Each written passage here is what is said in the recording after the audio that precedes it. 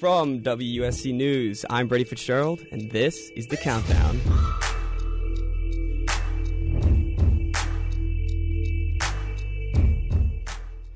It felt different being at the game, but it's the same old Gamecocks. Last Saturday at William Bryce, the Gamecocks once again got all of our hopes up just to crush them painfully at the end. You gotta ask yourself, will Muschamp's calls from the game make him the first coach fired, or can the team fight to keep his job alive? Plus, tomorrow the Gamecocks play Florida and major underdogs. Is there any way South Carolina can pull the upset over Gainesville? All that coming up on The Countdown.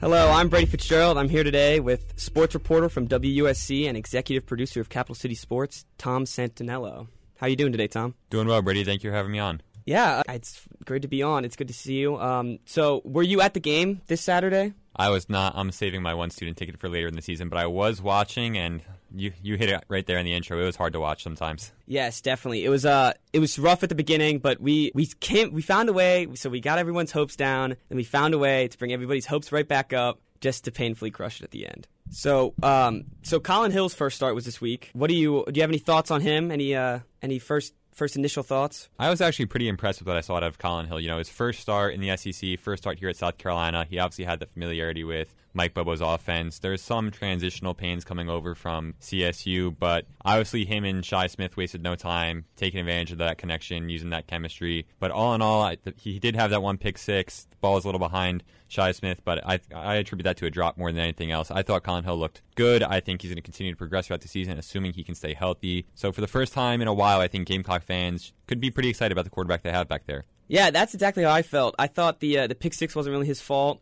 He had some dumb mistakes, like of course the when the ball got batted and he caught that ball, that basically counted as a sack. So that was pretty dumb. But he's just some kinks week one. But I think he played really well, and I actually wanted him to throw more throughout the game. Yeah, definitely. I think that's something we've seen throughout South Carolina over the years is they are just dead set on establishing the run early, and if it doesn't work early, they're going to keep running and running and running, no matter how it's working, no matter what the game situation's like. And I think that's where a lot of frustration comes from Gamecock fans. We were hoping that was going to change with a new offensive coordinator and Mike Bobo, a great offensive mind. And this week against the Florida Gators, I just don't think that they're going to be able to say, we're going to run the ball, and that's what's going to carry us home against a team that puts up points like Florida. They're going to have to air it out, and they're going to have to take advantage of some matchups on the outside. And hopefully we can see it earlier, because it seemed like the first half, every single first down was either a 1 yard dump off or a carry with the running back that didn't really get anywhere. But Kevin Harris, he ended up with a decent game. The game plan didn't really make any sense with what they're when they were trying to run and when they weren't. Yeah, it seemed like they weren't trying to put too much on Colin Hill's plate. And you know what? In his first start, I actually like that. You know, I would have liked to see them air it out a little bit more instead of the dink and dunk type offense. But it was working a little bit earlier in the first half. You saw that first drive. For the first time in forever, it seemed like the offense had it rolling from the get-go. They had that 3-yard touchdown run from Kevin Harris. Yeah. The offense looked okay. Yeah, the offense it came out good. Then it slowed down a little bit, and then the second half it seemed like it just picked back up right at the end. And so we were talking about this before. Towards the end of the game, we were in our own territory, but it was like 4th and 1, maybe 4th and 2, but it was very short, and we didn't go for it, and we punted. You liked the call. People that I was with and at the game, because I went to the game, we did not like that call. So you want to explain? Yeah, we were on the wrong side of the 50. In a tight game like that, I don't think that was the right time to take a chance there. You know, later in the game, you obviously had that 4th down where a lot of fans wanted Muschamp to go for it when it's a 7-point game, but he obviously kicked the field goal. And that 4th and short, Shi Smith just didn't get to the 6. I like kicking it, letting your defense make a play, and it obviously worked out for him. They just didn't work out overall in the game. Yeah, I think the initial problem with that, with the field goal at the end, was they needed 7 points anyways. So I guess they wasted this whole drive because they didn't get 7 points. And people just didn't really have faith in our defense at the end of the game, which they ended up actually making a play, and we had a chance. But sadly, our special teams was not paying attention. Yeah, if there's anything you can count on from Muschamp's team, I know the defense didn't look great. Honestly, that was my biggest issue with the game. But Muschamp's defenses, they perform. The talent is there on defense. Muschamp has done a great job recruiting ever since he got here. The pieces are there. They just need to put it together now. And I think that's my biggest issue with the Muschamp era here at South Carolina. The talent's been there. The pieces have been there. Just the execution hasn't been. So going forward, not just this week, but following, if Muschamp wants to keep his job, how he develops these players and what they look like throughout the season is going to be huge. Yeah, I definitely agree. It's been a while. I mean, they should be clicking by now, and it just hasn't been. So how do you think they're going to do next week versus Kyle Trask? I think this one gets ugly early, to be honest with you, Brady. The Florida Gators, in my opinion, are the best team in the SEC. I know Alabama's there. I know Georgia's there. I just think that this is the year for Florida to stand out, and this is the year that Dan Mullen gets them over the hump. Not just a New Year's Six team, but they're a college football playoff team. Kyle Trask went 30 of 42, over 400 yards, those 6 touchdowns, which is tied for the most ever by an SEC quarterback. Frankly, if you're not on the Kyle Trask hype train for the Heisman, this is going to be your last chance to get it. I think he has a huge day, and I think that they just put up a bunch of points over on USC. Regardless of how good I think that secondary is, I just think there's too many weapons for Florida. Yeah, there are definitely too many weapons for Florida. Like, I'm looking at the game stats now. Like, Kyle Pitts is going to have a field day, no matter who's covering him, because they also got to cover Tevin Grimes and the Tony. I don't know how to pronounce his first name, so I wasn't going to try.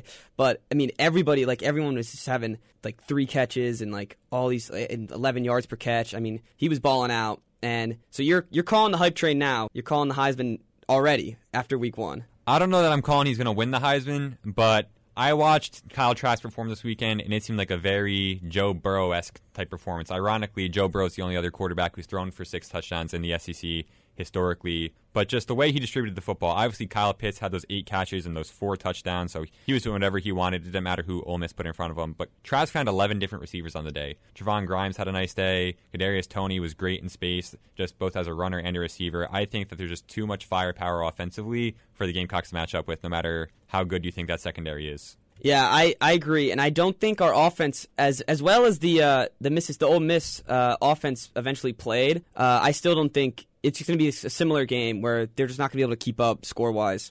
Yeah, I think that the offense has a chance to take a step forward this weekend. No, one of the big question marks I do have about Florida is what's their defense going to look like. I was pretty shocked when I saw how easily Ole Miss was moving up and down the field. So we'll see what Mike Bobo has schemed up for this week. I just think that it's going to be too much offense from Florida. So regardless of what our offense looks like and how Colin Hill looks in week 2, I just think that Kyle Trask, Kyle Pitts, Kadarius Toney, name someone on that offense, I think that they spell matchup nightmare for the South Carolina defense. No, I definitely agree. And it's a shame. Have you seen the uniforms that we're wearing down there? We're wearing the all-white Stormtrooper ones. They're wearing the Stormtroopers, my favorite. Yes, they look very clean, and it's going to be a shame that we're going to get slaughtered in them. But, so what would you say your score prediction is for the game? Well, going into the game, Florida, the line just actually moved in USC's favor. They're now only 16.5-point underdogs, but I think Florida covers that with ease, to be quite honest with you. I think that it's going to be a 3-4 score game for most of the game. South Carolina might threaten to cover. You know, they have that section on Scott Van Pelt show, Bad Beats. You know, maybe South Carolina will get a late score and they'll cover and someone's going to blow it. But I think Florida wins this game 42-21, and I can say that with relative confidence that Florida's going to cover. Yeah, I was thinking even something lower than, because I thought their defense looked like pretty good, the Florida one, and I feel like they could get a little ugly. So I just feel like I don't know. I feel like it could be even 17-40 game, but you never know. And I hope we could at least cover. That would be cool to be on the bad beats and try to cover late game. But I just don't have that much confidence in it. Yeah, I think that the Florida defense, historically, they've just been great, especially when Dan Mullen's been there with Todd Grantham. You know, they're missing pieces, C.J. Henderson, but Kyrie Elam is one of the most underrated cornerbacks in the country, in my opinion. And if you look at the stats, Florida's middle linebacker, Ventrell Miller, he doesn't just fill holes. He fills holes with bad intentions. I think that he's one of those guys that Colin Hill's going to have to know where he is at all times, or someone's going to get their clock wrong. He just comes laying the wood. It's hard to watch sometimes. Yes, and I was just about to say, they didn't get a lot of sacks last week, so maybe if we can keep the sacks down, try to keep the turnovers down, we can make this competitive. But I just, don't see that happening. Yeah, just like if you go to any sort of game where you're a big underdog, the recipe is simple. Keep your quarterback upright, stay ahead of the chains, don't get in the third and long, take care of the football. Ball possession is going to be huge this week. I think South Carolina is going to have to let their defense rest, keep that high-powered offense from Florida on the sidelines. I just don't know that the pieces are there offensively for South Carolina to be able to do that, and that's why I just have doubts that they're going to be able to hang with Florida for more than a quarter or two. Yeah, I feel like you're right. So, do you think this comes down to the end of Will? That's hard to say. I think that, especially in a COVID year where there's so much uncertainty and there's so many moving parts, it's hard to jump off a coach like that. But fans are tired. After last week, they were calling for his job, but I think that's just typical South Carolina Gamecock fans. The second there's signs of trouble, they're calling for someone's job. I think that he's done a great job recruiting. All his players seem to love him, but I think he's going to lose this week pretty handily. But what happens next is going to determine whether or not he keeps his job. If South Carolina recovers, they have Vanderbilt, which should be a winnable game the following week. If they can recover, win that game, string together 1 or 2, and then finish the season 5-5, 6-4, I think he keeps his job. But people know more than me. I can't make any predictions on that. No, and I think personally, if it wasn't if he didn't get fired after this last game, then he's not going to get fired until he loses another game that we're supposed to win. It's the number 3 ranked team, so we're not going to be able to. We're underdogs, so we're supposed to lose this game. So I feel like if we get stomped, then it's not going to be on him. Yeah, I think if you look at the other sports world, I think it's going to be a lot with coaches with teams like the Jets in the NFL. If they look competitive against Florida, I think that has to be a win for Gamecock fans, and it has to be a morale boost for the team. I'm not one that's in the moral victories. You either win the game or you lose the game. But if South Carolina can find a way to hang, slow down that offense, if they can get that secondary, which I thought looked pretty bad last week, which is pretty surprising because I thought that between Israel Mukwamu, J.C. Horn, Jamie Robinson, I thought that was the real strength of their defense, and they just did not look good. It didn't help that Mukwamu was out for half the game with that groin injury, but how they respond to all these weapons, if they can make Florida run the ball and keep the ball on the ground, maybe they got a shot, but how they play this week is going to be big, just how they move forward, because I don't think many people are giving them a shot to win, so if they can hang with them, I think that says a lot about the character of the program. Yeah, I think you're right. I also don't really believe in the moral victories, but it definitely would be a quote-unquote moral victory if we can hang in this game. So it's funny, with the secondary, I also like Silo Sanders a lot, the Deion Sanders son. I hope he can step up, get some more reps, and try to develop to be a key part of this secondary. Yeah, Shiloh came in with that class that also had Zach Pickens, who I actually was pretty impressed with last week. He was in the backfield for most of that evening. He was making life hard for the Tennessee offensive line, and Tennessee's offensive line is no joke. They got some big boys up there. Florida is going to be the same way. So if Pickens can have another good day, make life hard for Kyle Trask because he was sitting back there for 8 seconds, eventually he's going to find someone open. So if Pickens can get it going, maybe the back half of the defense can pick it up too. Sanders, I thought, looked okay last week. He's decent in coverage. He's a good tackler. He's obviously got the good genes from his dad, so maybe he gets a little bit of a pregame pep talk from his dad, and that propels him to a big performance. Mukwamu last week had the 3 pick. Last year against Georgia, big underdog, had those 3 picks. Maybe this is Shiloh's time to shine, but time will tell. Yeah, so no, I definitely agree, and I think we need to definitely get in the backfield. We got to make sure Trask is uncomfortable. We can't let him, because he'll pick us apart no matter who's playing well if we don't have any pressure on him. Right, and I think that's where you're going to have to look to guys like J.J. Agbar or Jordan Birch, the stud freshman who I thought looked great last week. They lost Javon Kinlaw. Who do they turn to now? Who's that presence on the defensive line that's going to make life hard for opposing quarterbacks week in and week out? South Carolina and T-Rob, they think that it could be an Agbar. I thought so too. I thought he looked really good last week. So how he performs against an elite offensive line, an elite quarterback, Dan Mullen, that offensive wizard, he's scheming up something to keep JJ out of the backfield. So we'll have to wait and see. I think Muschamp's going to have to lean on what people know him for, which is great defenses, and he's going to have to prove that this week if they have any shot. Yes, I 100% agree. And I feel like there's I feel like if we can get in the backfield, there's a chance we can keep it close. But other than that, it's like Tennessee was just kind of picking us apart a little bit whenever we didn't have pressure, and it felt like every time there was like a 3rd and long, it felt like we could get. Of course, we could get a stop. I mean, it's 3rd and long, but that's really what we need to put them in the situation of. Right. Again, I think 3rd downs are going to be huge. Last week, Florida went 6 of 10 on 3rd downs against Ole Miss. Granted, they really didn't need to worry about down and distance too often because it was just Kyle Trask, throw it up to Kyle Pitts, another 70-yard touchdown. Go ahead, big fella. But South Carolina's defense actually held Tennessee to 1 of 12 on 3rd down. So if you're talking about situational football, that's great. If they can convert in the red zone offensively, and if they can get Florida off the field on 3rd down, that's the type of thing that's how you build an upset. do the little things right, win the situations, win the down and distance, stuff like that is going to be huge. Win the turnover battle. That's another huge one. They need possession. They need to keep Kyle Trask on the sideline. Yeah, exactly. And it's we had 0 turnovers last week, besides the missed field goal, which I count as a turnover. But yeah, we definitely need to get some turnovers, whether it's a fumble or a pick. But for sure, that's what we need to get done, and that's how you build an upset. You're right. Yeah, it'll be interesting to see. They did have that one pick six, and who even knows if you count that Cam Smith fumble as a turnover. Yes, it's actually a fumble, but part of that's just bad luck. Part of that's just poor execution on the part of the special teams, which, special teams can clearly win you, or they can obviously lose you a game. So how they respond, you're going to see two of the best specialists in the league, if you ask me. Parker White's a great kicker. Evan McPherson over at Florida, he hit like a 57-yarder last week, and it looked like it would have been good from 70. So, we might have a kicker's duel. You never know. Those are always fun to watch when teams are trading field goals.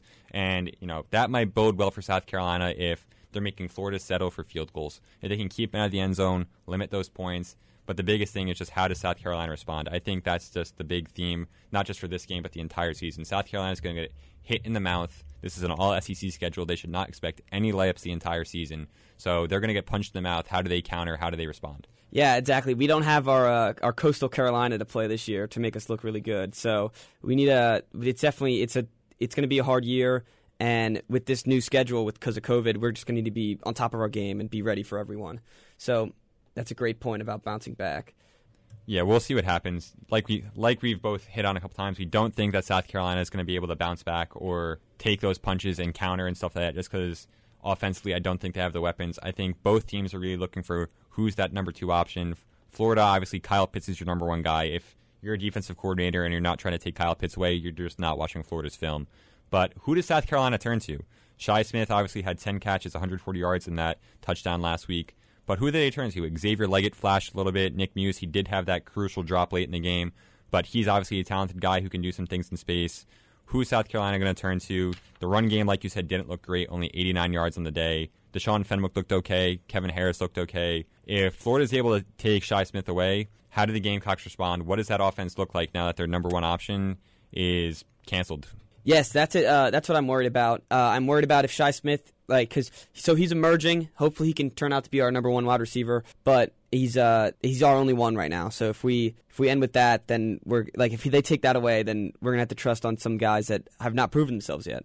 Right, and I think what's going to be big later on in the season is whether or not Jalen Brooks' waiver appeal goes through. The Gamecocks obviously love him. All the reports that have practiced have been great. They say he's a legitimate Division I receiver. He's obviously coming from Winthrop, but for whatever reason, the NCAA just hasn't approved that waiver, which seems to be a little bit of program bias. I hate to say it like that, but you got guys like JT Daniels coming over from USC and getting approved instantly. I forget his name. There's a quarterback over at Kentucky approved right away. So what's the difference here with Jalen Brooks, especially in a year where eligibility doesn't count? Why hasn't the NCAA given Jalen Brooks that waiver? Because Gamecock fans need him, but more importantly, the Gamecock offense needs him. Yes, and you were talking about the bias. Some of those calls were a little questionable in the game. Hate to admit it, and I hate to, we didn't lose because of the refs, but there was definitely some questionable calls that everyone in the stadium was frustrated about. So, and I've heard that's kind of a theme when it comes to South Carolina. Not only a theme when it comes to South Carolina, maybe even a theme when they play Florida. If you remember, Will Muschamp had that. He just lost it last year after that Florida game. There's a lot of questionable calls in that game, called the refs gutless after the game. Fans were throwing water bottles and rally towels onto the field.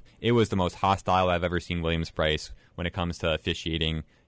You hear a lot of things when you're down on that sideline. Every sort of expletive you can imagine was used by those Gamecock fans. So, obviously you never hope that the refs play a factor in any game. We'll see if they do tomorrow. Hope not, but regardless, I don't think that the refs are going to have that big of an impact. I think there's just too much power for Florida. Yes, but I do think there was a couple questionable calls when it came into the Tennessee game, and it could have swayed at the end of the game, but in the end, we had a chance to win, and we did not take it.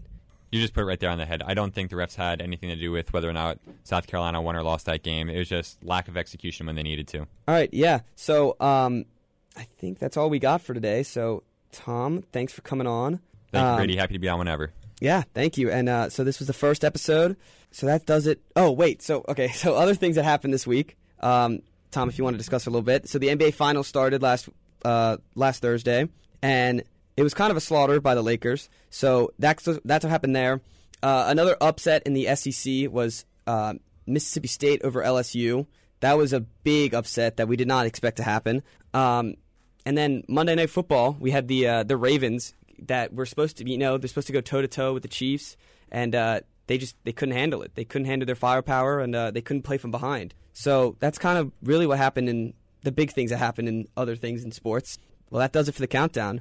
The music for the show is called No Time to Lose by Morning Light Music. The Countdown is a production of WUSC News and is produced by myself, Brady Fitzgerald, and Ward Jollis. If you like what you hear and want to check out other WUSC News podcasts, head over to garnettmediagroup.org. Well, that's it for the week, and the countdown ends in 3, 2, 1.